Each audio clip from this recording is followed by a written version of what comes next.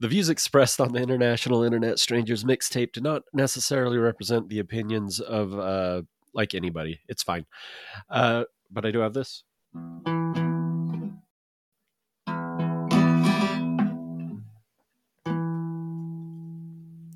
Oh, I've missed our little jingle.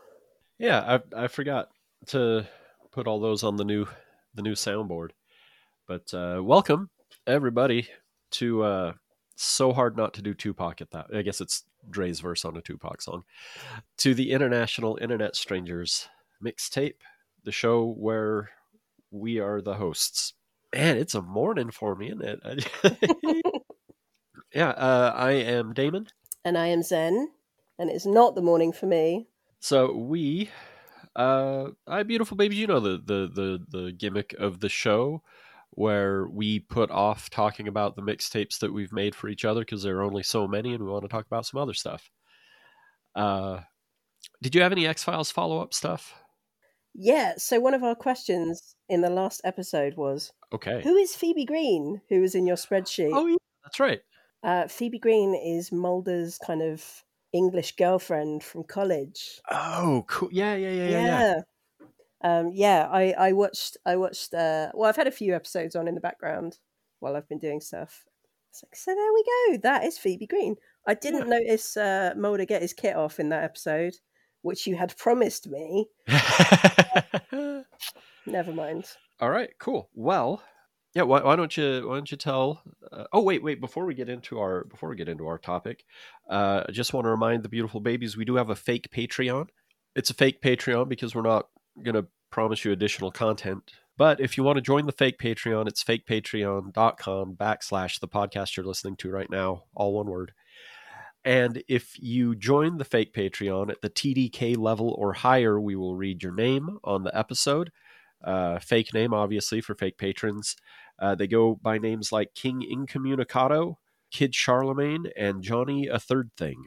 I still don't really get this bit, but I'm nodding and I'm going with it.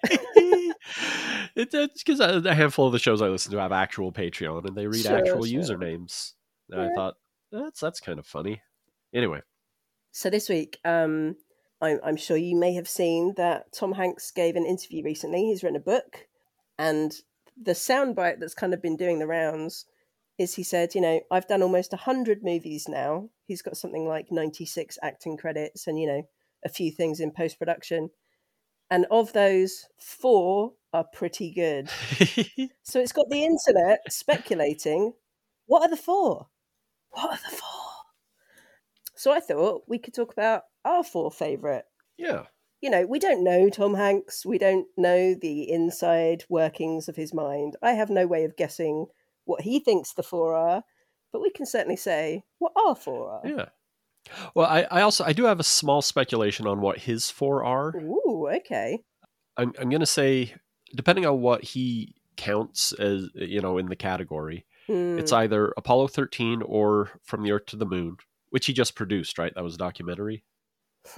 He's done quite a few Moony things, so... Yeah. So, yeah, based on what I know about Tom Hanks, his 4 that he thinks are pretty good, it's going to be Apollo 13, Saving Private Ryan, That Thing You Do. Of course, yeah. And because he's a silly Billy sometimes, I'm going to say season 1 of Fargo, or whichever one Colin was in. Okay. Is he in that? No, Colin is. But that wouldn't count. Yeah, he's a bit of a silly Billy. Okay. He was in a film with Colin when he was a little kid. Oh, really? He played his dad in something, yeah. Huh. The Great Buck Howard, I think that was. Oh, well, that's not too long. 2008, I guess it is fairly long ago at this point, but relative to his full career, it's not that long ago. This is true. I'm going to Google it to make sure I'm not lying. The funny thing about the Great Buck Howard, looking through his filmography and everything for getting ready for this episode, is I would hear... I listen to a lot of movie podcasts. Tom Hanks comes up quite a bit on Doug Loves Movies. And so when they're playing a game like Last Person Standing, where each player goes through and tries to name as many films by a particular actor or actress that would play in Tom Hanks, the Great Buck Howard would come up, and it sounds like something that maybe came between Splash and Big, like something right there in the middle 80s. I was really shocked to see that's a title from 2008. Do you think maybe your brain does that because you're thinking of Uncle Buck, maybe? I think so. I think that's definitely part of it, and Mm. it seems like a title from that era, Yeah, it you really know. does. And now I can't think of other examples, but it seems very much middle of the Reagan administration. Sure. Cool. Okay, so they're the ones that you think. I mean, yeah, That Thing You Do, it was his directorial debut, so I'm sure he's very proud of it. And it's not bad. It's a good It's film. a good movie. I quite like. It Yeah. was almost in my top 4, but then I was like, well, I haven't seen it in forever. It's I like the song. Well, I try and try to forget you, girl, but it's just so hard to do. Every time you do that thing you do, I know all the games you play. R.I.P. Adam Schlesinger, first celebrity victim of the COVID virus. Almost any sort of pop music that's original to a film in that era, that was Adam Schlesinger from Fountains of Wayne. Oh, wow. Well, that's sad. So yeah, you saying that you didn't want to put anything that you hadn't seen recently in your top 4. I struggled with this a little bit because I realized I've got like a massive DVD folder that I think fits like 200 discs, and I've crammed extras into some of them. Oh no. So there's got to be like at least 250 movies in there.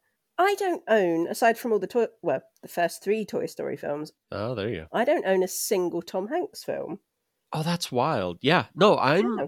same thing, honestly. Some of these I haven't seen that recently, but I think That Thing You Do, it just doesn't live with me that much. If I'm thinking about Tom Hanks movies, I'm like, oh yeah, That Thing You Do, that was a good one. But if I'm not thinking about Tom Hanks movies, it doesn't really come around to me that often. Sure. I mean, why would Yeah. it? You know, it's fun. It is fun, but yeah. Yeah. And I'll throw in an occasional I quit. I quit. I quit. I quit. I quit. I quit, Mr. White. But that's because my friends would quote that, like I picked that up from other people more than Right. I brought that along with me. Oh, that's a good reference. I like that. I really wanted to watch, because it came up on the radio the other day. I really wanted to watch He Knows You're Alone, the first film. His first credit. film. Yeah. Yeah, so I've never seen that one. I have no idea where to track it down other than buying it.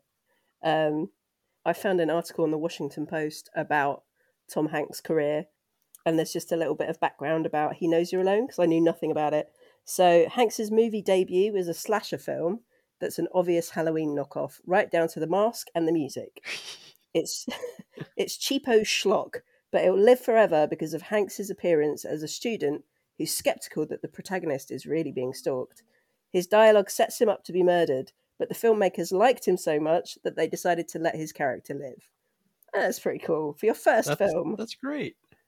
Yeah. And that, I mean, really goes to speak towards just that Tom Hanks charm that he's really known for. Like that's kind of his thing. Yeah.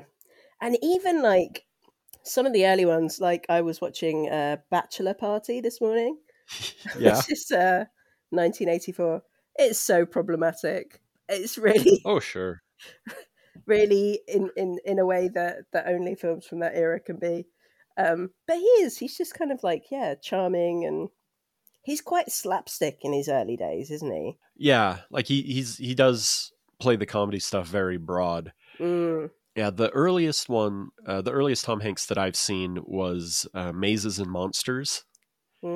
Because I'd heard for ever, like, oh yeah, Tom Hanks was in this movie where these kids play Dungeons and Dragons and he goes crazy and hides out in the sewers. It's that one. Or in the tunnels beneath the city. Yeah.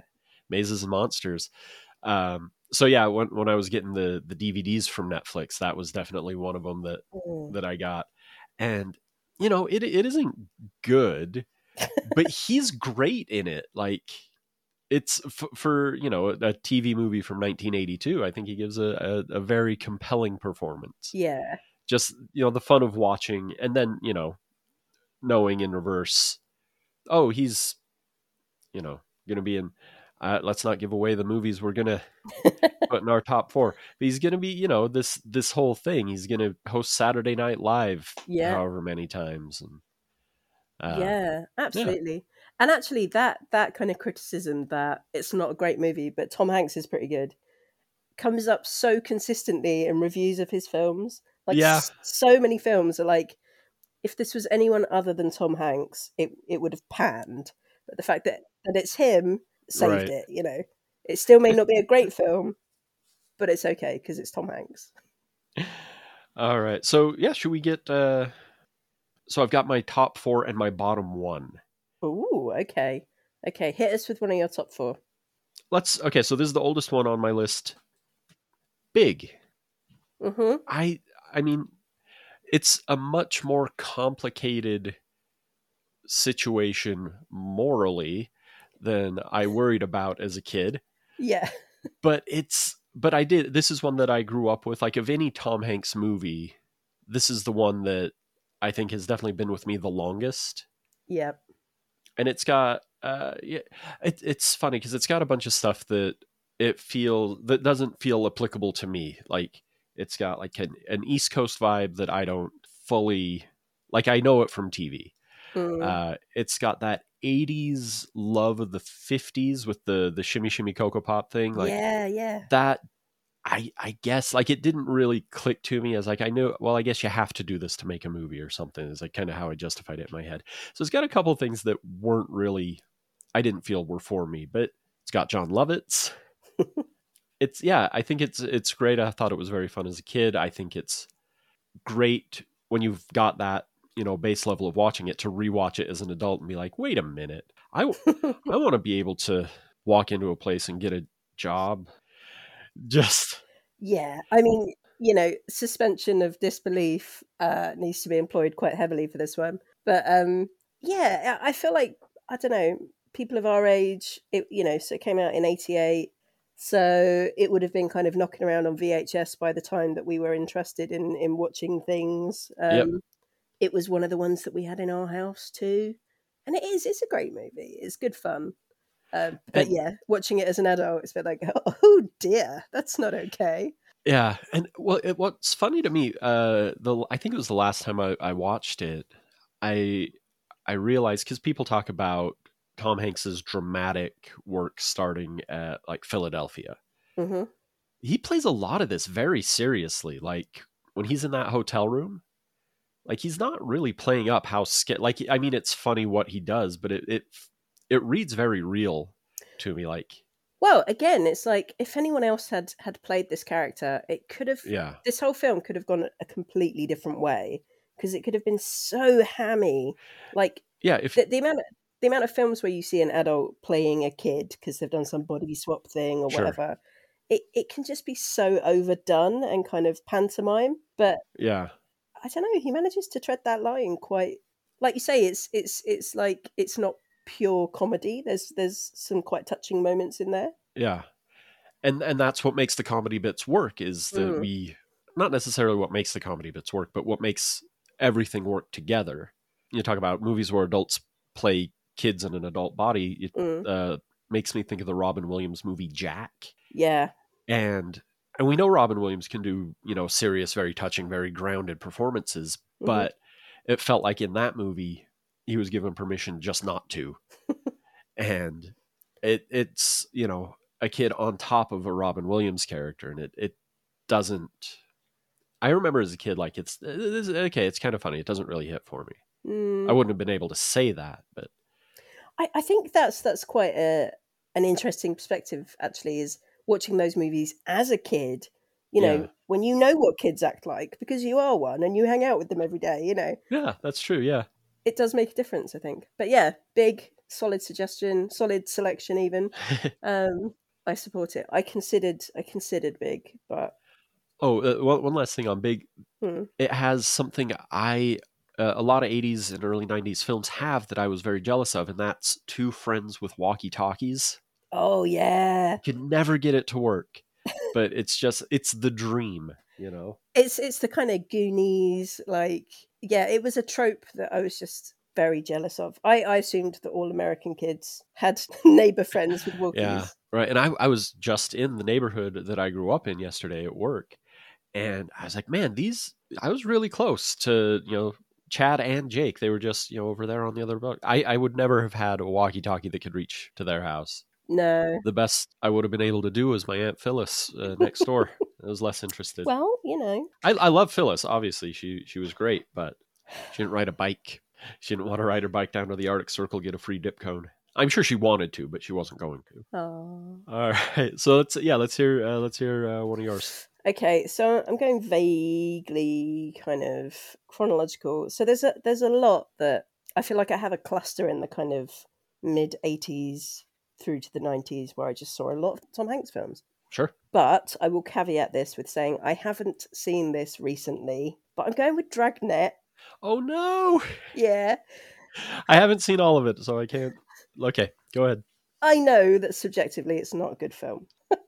But, as a kid, I really liked Dan Aykroyd, obviously Ghostbusters. My Stepmother as an Alien was Oh, that's fun. a film that I really liked. And he plays this really like straight-laced kind of. I'm not quite sure what the conventions are, but it's maybe kind of like that kind of. Well, he's Joe Friday, yeah? Yeah. Yeah, so based on the 60s TV series Dragnet. Oh, okay. See, I don't know that. Oh, you don't know Dragnet? Okay. Oh, see, that's very. See, I like Dragnet. Is one of those things that the adults are watching as a kid, and you're like, this one's okay, Right.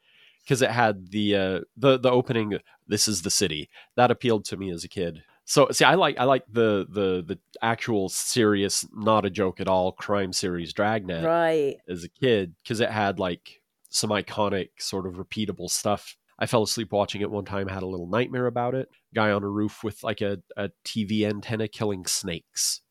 And Okay. they had to stop him doing it. Of course. That's a weird childhood nightmare I had. That's really strange.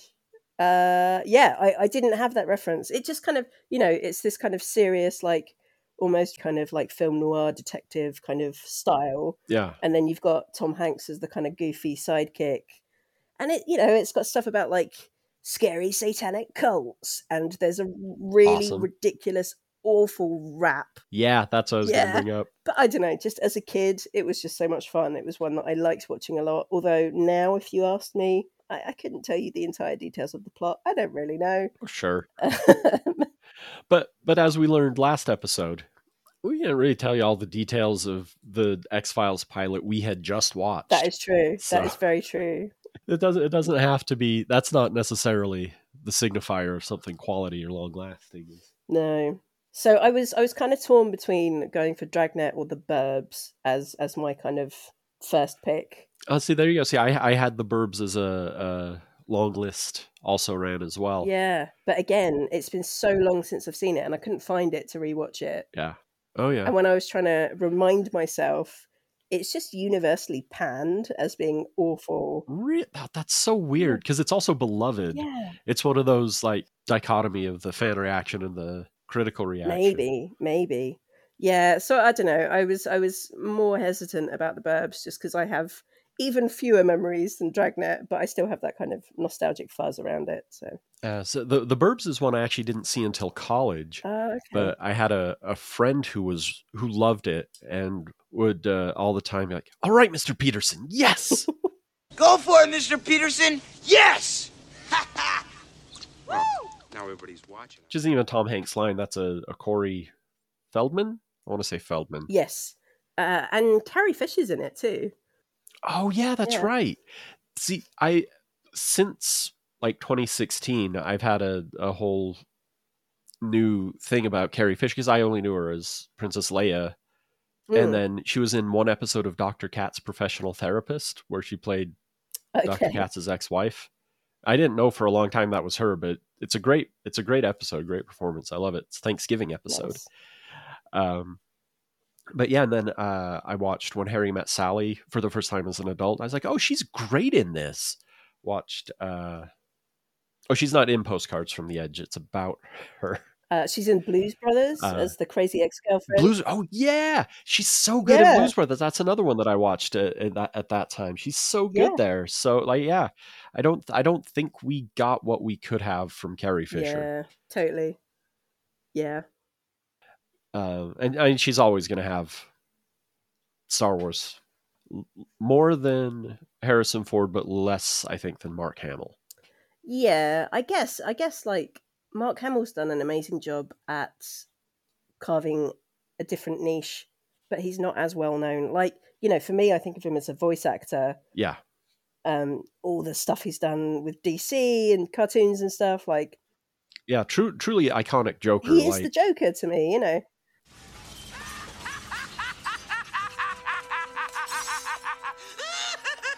Hello, operator. I believe my party's been disconnected. The same way Bruce Timm is Batman. Right. But yeah, you say that to, like, I don't know, maybe people our parents' generation, they will know him from Star Wars, and that's probably about it. Yeah. And to look at him, you know, it's Star Wars. So, Dragnet. Yeah. I never watched the whole thing. It was on Comedy Central, I think, when I was a kid, and it didn't pull me in. And then I saw the end credits with the rap over it, and I said, "Ooh, bad 80s rap." But man. it's so bad. 80s... It's so bad. It's almost good. But I am saying this with such a heavy caveat that I did not manage to dig it out. So okay, if I find a copy of it and watch it tomorrow, and then suddenly realize it's like horrifically racist or something, I will take it back. I will take it back. Yeah. All right. For my next one, I'm going to bounce to the other end chronologically. Mm-hmm. We started with Big. The most recent film in my top 4 is Catch Me If You Can. From 2003, 2004. Let's consult the spreadsheet. Yes. Catch Me If You Can, 2002. Yeah. So 2002, that's the year I graduated high school, started college. And Tom Hanks is not the reason I picked this one. Mm-hmm.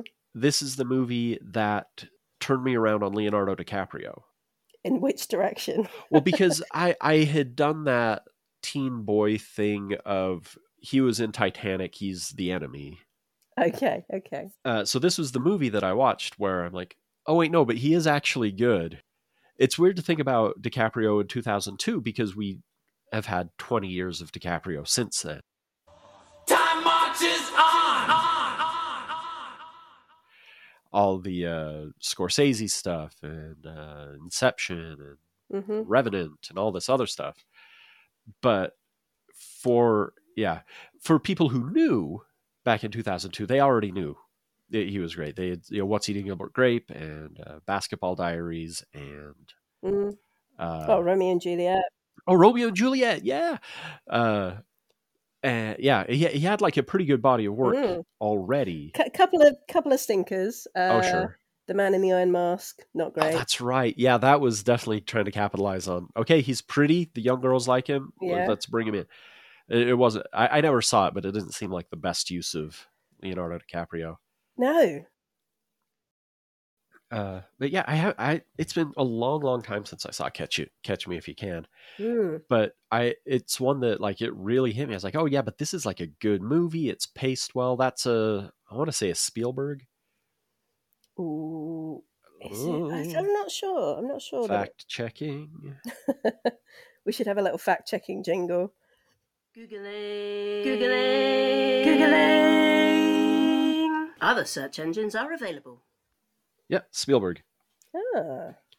So yeah, a couple of Hanks and Spielberg. Yeah. So I know that there are 2 directors that he has worked with more than any others. Yeah, it is Steven Spielberg and Ron Howard have each done 4 apiece with Tom Hanks. Huh. So I know Ron Howard did Apollo 13. Mm-hmm.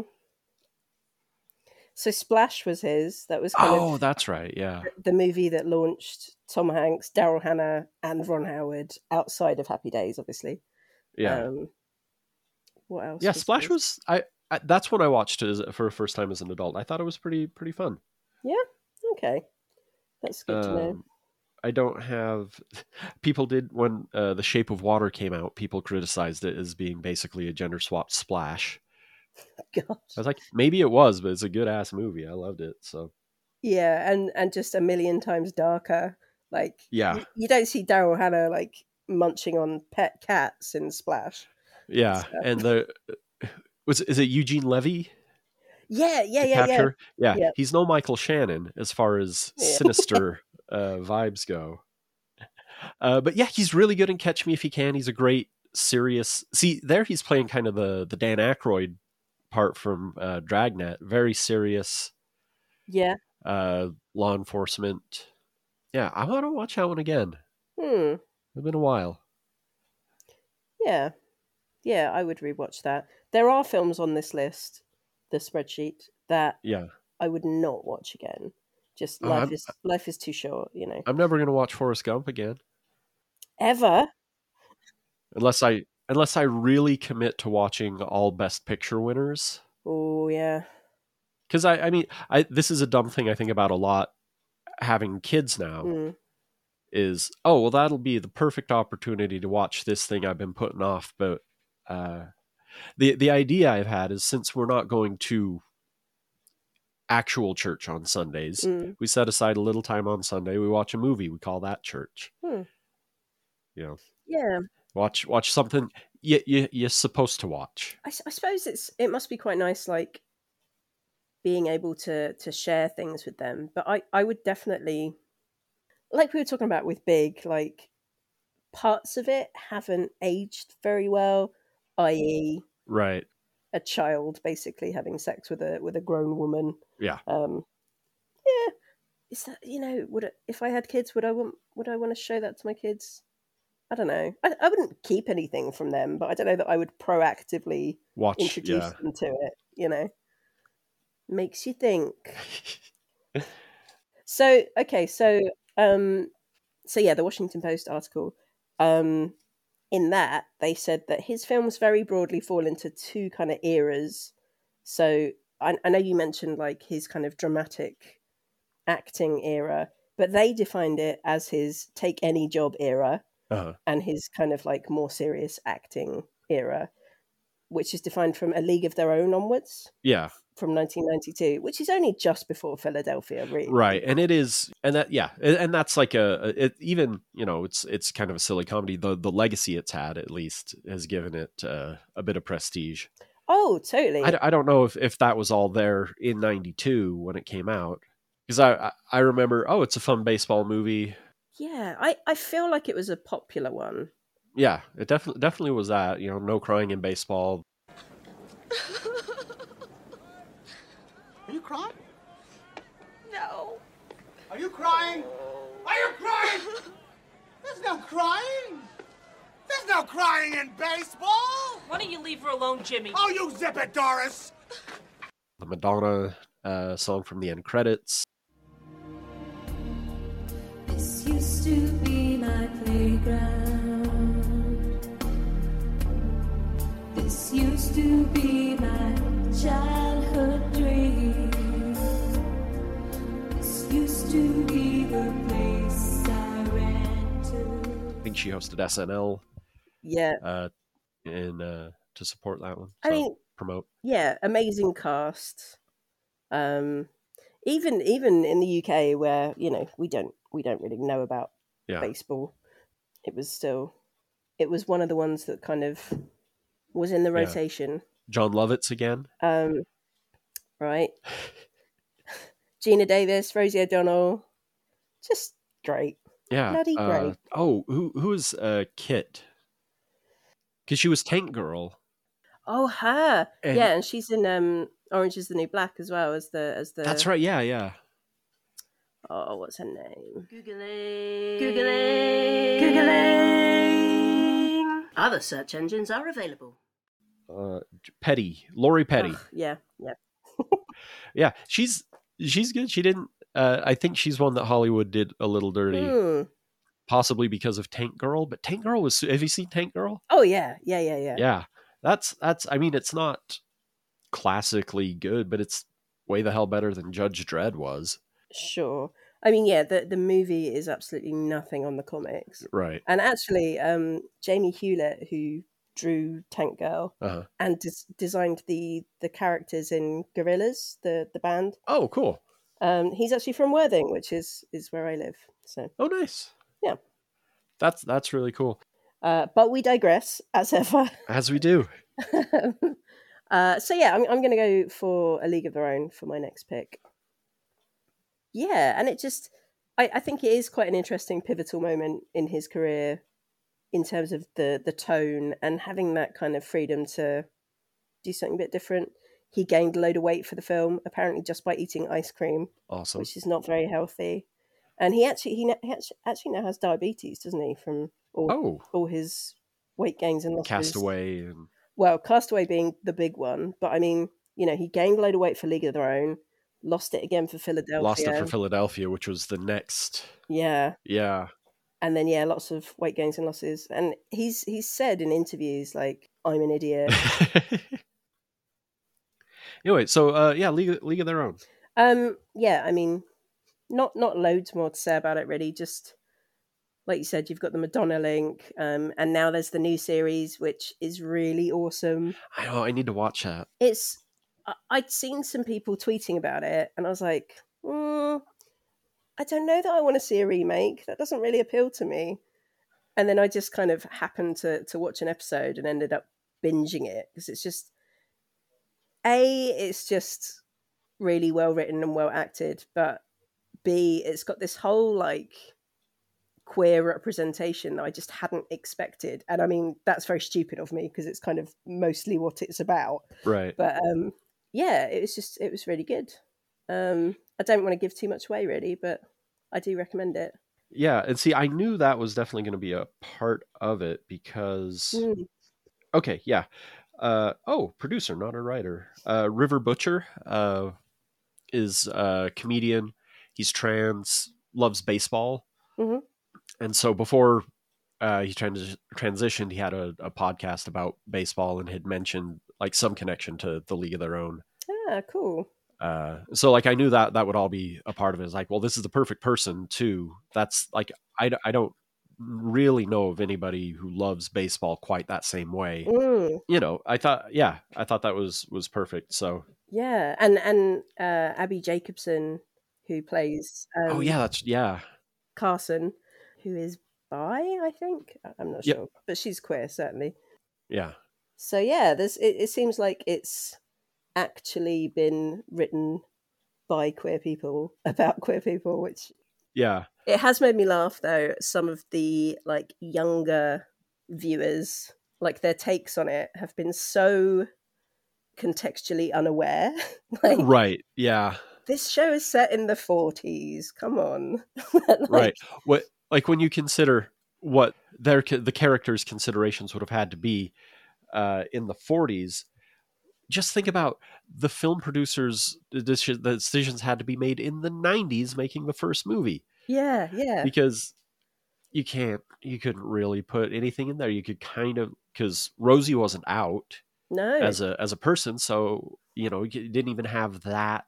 Like everything was subtextual and kind of below the surface. So to be able now to even tell the story at all is a thing, but you have to tell it like it would have been. You can't just make it like Euphoria. No, but this is it. Like, so yeah, some of the stuff that particularly I would say kind of younger girls are kind of their takes on it. Like I did see a thread where someone was like, this character's so toxic for not acknowledging their relationship publicly. It's like, are you really? Goodness. Really? She would have been lobotomized.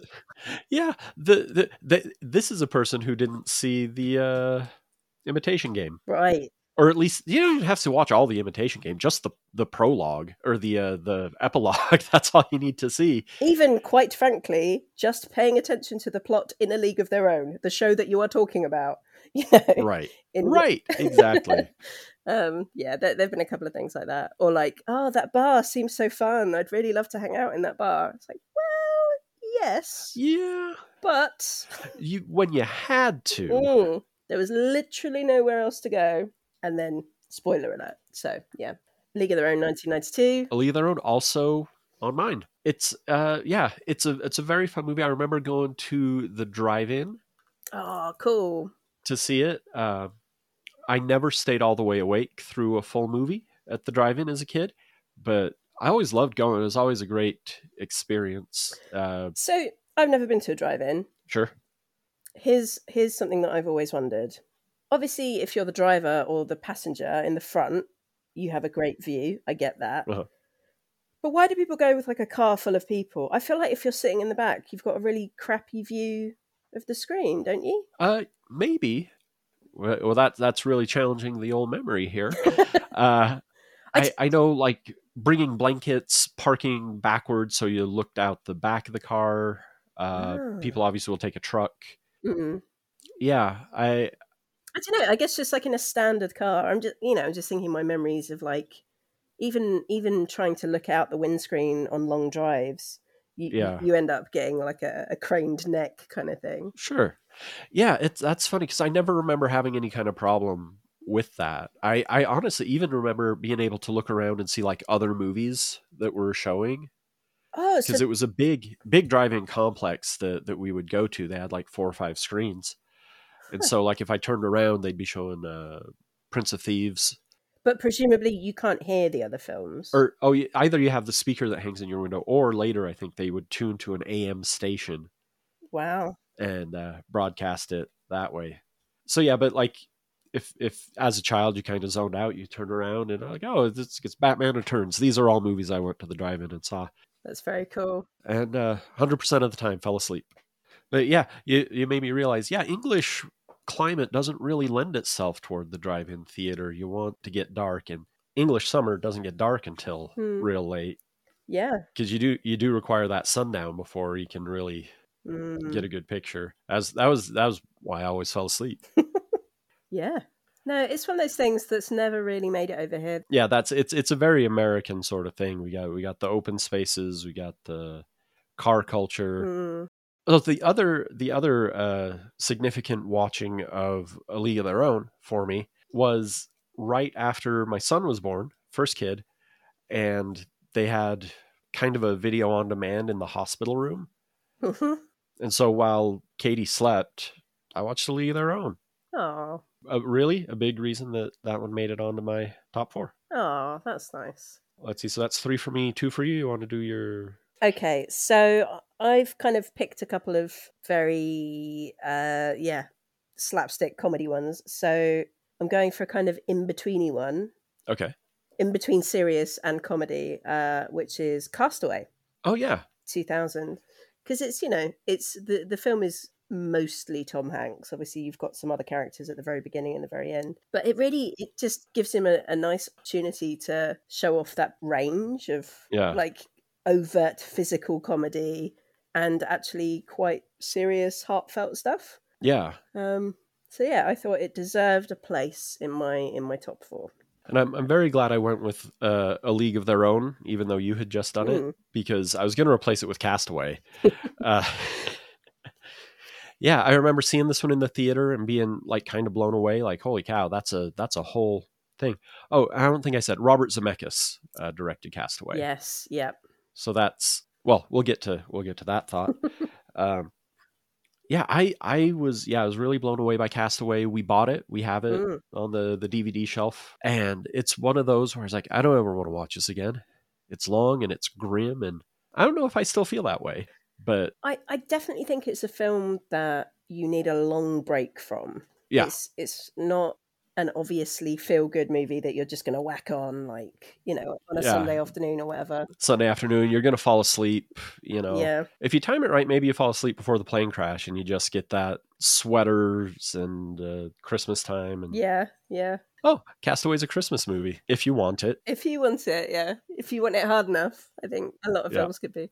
And see, now I'm thinking about the set pieces in this movie and the self-dentistry. Oh. As a kid who didn't watch horror movies, sure, I was not prepared for... There's some like dark and brutal stuff in that movie. It really showcases a range for... Well, that's it. You've got some like you say, it's kind of body horror. You've got like some real dark kind of existential, like where he's planning on killing himself, you know. Yeah.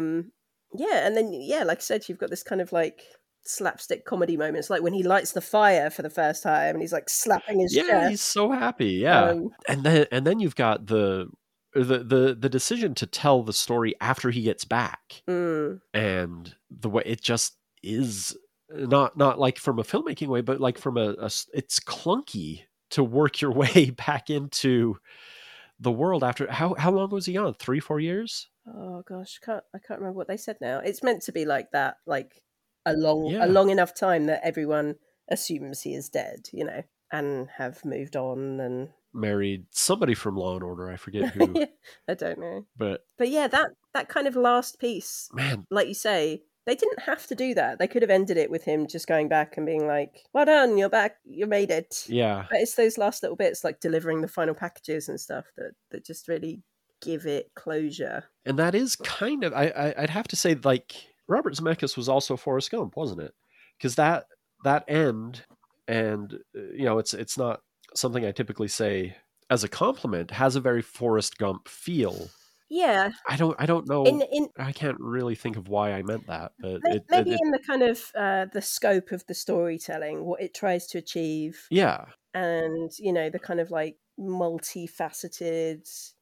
Oh, because that's what made me think of Forrest Gump. They have like a celebration for him coming back, right? Yeah, and he's just so uncomfortable at it. Yeah, that's where that. There's a moment where he watches someone like light a cigarette or light a candle or something, and it's just like, oh, just the fire right there in your hand. Yeah. Damn.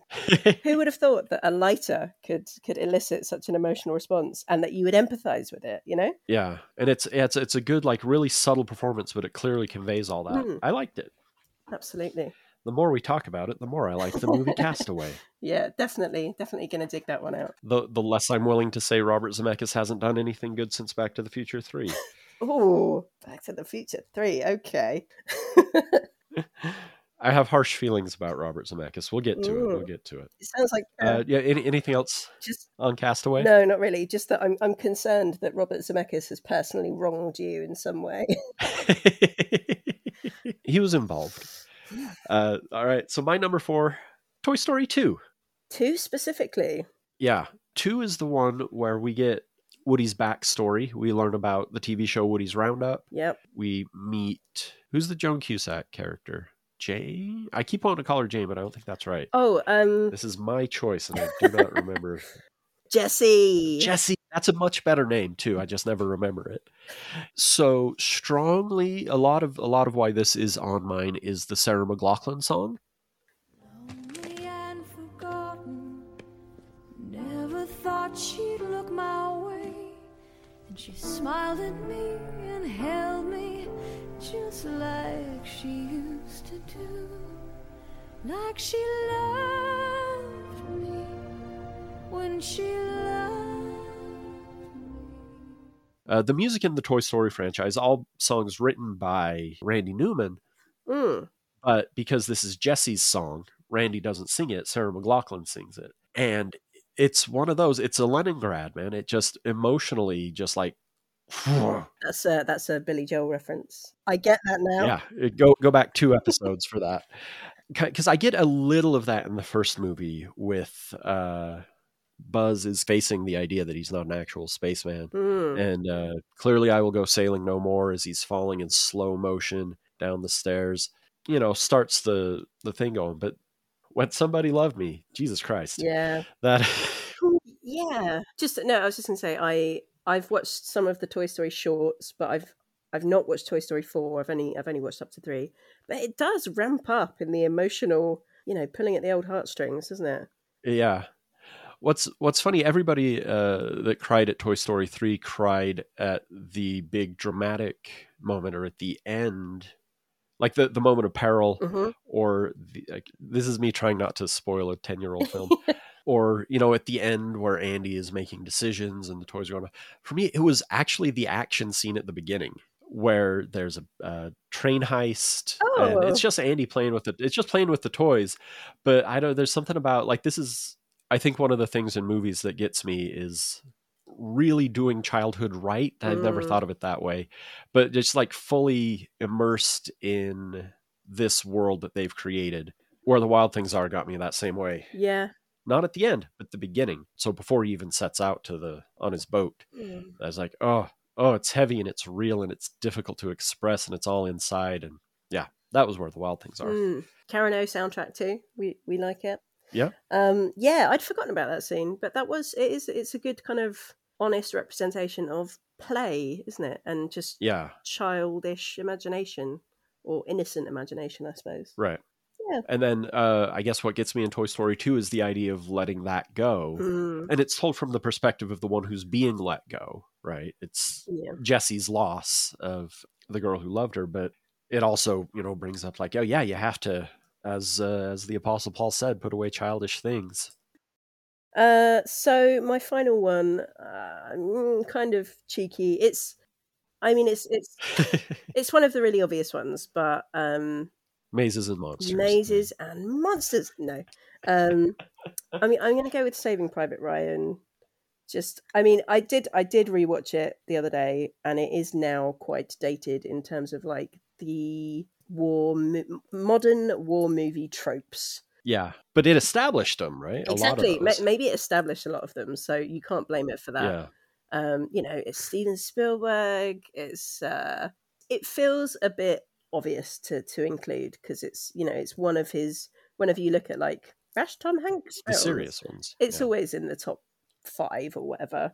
But right. I do think it's deserved. And you get that vibe from a lot of the Spielberg prestige movies, where you're like, okay, yeah, Schindler's List, but let's brush it off and we get it. It's the prestige. We get it. Yeah. Yeah, I can see the hesitance for that reason. Yeah. And I don't know, like I've watched a few. So of the DVDs that my parents had, it's like The Terminal, Saving Private Ryan. I like The Terminal, man. That gets dumped on. I had a good time with The Terminal. So wasn't that was Steven Spielberg's response to? Was that also Spielberg? Yeah. Oh. That was his like, let's do a fun one. Let's do a silly fun one. Oh yeah. Kind of rom-com-ish that doesn't take itself too seriously. And I do like it, but yeah, now you watch it and you're like, what is that accent? Don't do accents, Tom. That's terrible. I mean, it's a made up country, so you can kind of give him a bit of leeway, but yeah. And I thought it was I liked the character. I thought it was so that's like I felt for the guy. It's very loosely based on a true story. So yeah, he's actually played, according to my spreadsheet, which might be wrong, about 11 real people, which is... Yeah, and it's especially, I feel like especially recently, but then I guess I consider The Terminal recent, and that's 18 years ago. So, but yeah, Sully and Captain Phillips, and he plays a lot of captains too. I think he's a captain in Saving Private Ryan. He has played a lot of captains, hasn't he? Oh, my other favorite trope, I forgot to look up more specifics on it. He pees a lot in his film. There's the scene in League of Their Own. So Doug loves movies. When he started doing Zoom shows, he had kind of had to redo some of the games, and one of the games they would play is a game called How Long Is It? Where he would say, pick something, and the players would have to guess the length of that thing, be it distance or time or whatever it was, and they were almost all Tom Hanks related, and one of the very first was how long does he pee in A League of Their Own? So it's either 53 seconds or 58 seconds. I get 3s and 8s confused in my head sometimes because they look so similar. But I know that one because Madonna times him. But yeah, he pees in that. Obviously, the Green Mile. There's a lot of pee stuff going on. Castaway has one too. Oh, right? Surely. Yeah. Big, I feel. I think there's definitely something. It's a kind of semi-dick joke, like. Yeah, he sneaks a look in the sweatpants and is kind of shocked by it. Ooh. But yeah, no other actor I know has at least 3 major films where he is not just like it happens in the film, but it's him. Yeah. Look, Saving Private Ryan. Saving Private Ryan. I also kind of want to lump this in with Band of Brothers and The Pacific. Yeah. It's his World War II. It's the World War II passion thing. Steven Spielberg. Because he's got the kind of the go to the moon passion thing. He's got the World War II passion thing, and that's why I picked those in my what I think is 4R. Yeah, that's true. That's a good shout. But I absolutely loved Band of Brothers when it came out. Again, I've not watched it for a long time, but I'm pretty sure it would stand up. He was like an uncredited extra in that. He plays like a British soldier or something. Yeah. But he's like the narrator on The Pacific. And it's just bloody great. It's got a very young Rami Malek. Oh, really? Yeah, as a kind of really jaded, broken soldier prying gold teeth out of bodies and stuff. That's that scene stayed with me because it was quite disturbing. So Band of Brothers has reminded me of another podcast. It's a podcast called Dead Eyes. Actor-comedian Connor Ratliff was going to be in Band of Brothers. He auditioned and then he got a notice. He's like, oh, we're not going to use you. He said, well, why not? Well, Tom Hanks said you have dead eyes. Oh my God. Something like that. And so the podcast is him trying to get an audience with Tom Hanks, and he talks to other people involved, people who know Tom. It does culminate in him actually meeting, having Tom Hanks on the show. Wow. I'd be interested to check that out. I do feel slightly uncomfortable about hinging such a big project and basing so much of your life about a comment that someone's made about you. I feel like, probably just like in passing. Sometimes you've just, for your own mental health, you've got to let these things go. Yeah. And he does other things. Like, it's not the only thing he's done, but like that's always kind of stuck with him. That's reassuring. On the Dead Eyes side of things, I was reminded that Polar Express was one of the kind of early motion capture CGI films. Yeah. And the characters in that, it's that kind of early Uncanny Valley kind of thing. The eyes, the pupils don't really move properly, and they've got dead eyes. Well, if we want to roll on, because I had top 4 and a bottom 1, Polar Express is your bottom. Oh, and see, living a normal life as I would want to live it, I could just let Polar Express not be for me. Yeah. And that's fine. And it can be over there, and it's a Christmas movie, and that's not my thing. Yeah. Oh, well. But Christmas 2018, my wife's family has a tradition. There's a restaurant up in Ogden that we go to, Mexican restaurant. We have dinner there. We go back to somebody's house, do presents Christmas Eve. And then for Katie and I, we have like an hour drive back to Utah County. So we go to the dinner. It's wonderful. It's full of cheese and sour cream and beans. And we go back to her brother's house, which has a kind of small living area. Like, there's a big sectional couch. Everybody has room to be, but it's not huge. And there's a good number of kids running around. Mm-hmm. And it's December, so the heat is up too high. Right. So this is all going on. And as very often happens at these events, we're waiting on dessert. Yeah. And so we're sitting around and someone says, well, let's put on a movie. They put on Polar Express. And we sit all the way through Polar Express, and like Steven Tyler is an elf, and the songs are not for me, if I'm to be polite about it. And it's just, it goes on and it goes on, and the cake or whatever is not ready. It's not frosted. It's not done. It might not be started. And so we start the Polar Express a second time. What? It is not a short film. Why? Why was this? I don't know. There's a whole world of movies that are Christmas adjacent. But like, what's the reasoning? Like, but we started it again. Oh my God. So this is all my negative thoughts about Robert Zemeckis here that I've held off on. I can't forgive him for this movie. Yeah. Okay. Well, I can't say that there's any film on this list that I have quite as much vitriol for. Yeah. And yeah, I didn't really think about a least favorite. I think Forrest Gump is an also-ran, but it didn't hurt me as personally. Yeah. Forrest Gump was a whole cultural thing, and then like you get the film heads who are like, yeah, that should have gone to Pulp Fiction, should have won the Oscar that year, and it went to Forrest Gump. And, right. And it's just such a broad character. Yeah. It's an easy film to just pick to pieces. Actually, do you know one that is in my kind of bottom? The Circle. Oh, see, I never saw that. Yeah. I was intrigued. I love Emma Watson. I think she's fantastic. Yeah, you got John Boyega. You've got... Oh, cool. It was Bill Paxton's last movie. Oh. So on paper, you're like, okay. It's based on a Dave Eggers book that did really well. Okay. And like, I like Dave Eggers. He's got a book called Heartbreaking Work of Staggering Genius, which is really good. Ah, it's a great title too. But yeah, somehow these things just did not add up to make a good film. Oh, I think Beck's Okay. in it as well. There's like Oh, that's a Beck cameo. oh, I would love that to be better. Yeah, exactly. And it's just bad. It's just really bad. So yeah, that's probably my least favorite of his films that I've seen. Fair enough. Yeah. Honestly, I've got a lot of big holes. Oh, yeah. I haven't seen all of Saving Private Ryan. Okay. Yeah. I've seen The Green Mile, but I don't remember it very well. It's a good movie. It's got some really good performances in it. And I actually didn't see the Carly Rae Jepsen video until this morning. No, I've not seen that either. Yeah, so in terms of gaps, like, I don't think I've seen anything more recent than 2017 that he's done. And even then, there's some pretty big 2000s gaps. He's just done so much stuff. Yeah.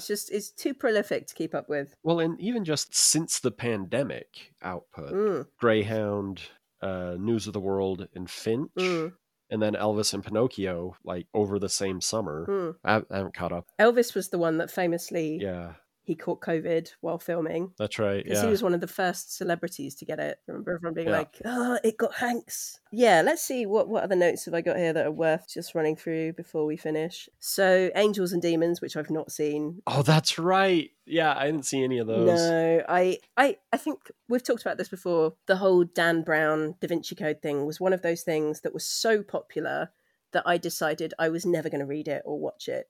Yeah. Just to Yeah. be difficult. But apparently at the time, Angels and Demons, he was the highest paid actor for a single movie. He got $50 million for that one movie. He said that he doesn't really like playing bad guys. So I tried to make a note of how many baddies Whenever he's he did. played. But his likability makes him makes him a pretty effective bad guy because Well, it's a swerve. I think, He plays angry a lot too, Yeah. even when he's our guy. Like he's known for having a come on. outbursts. I never got my Tom Hanks impression down right.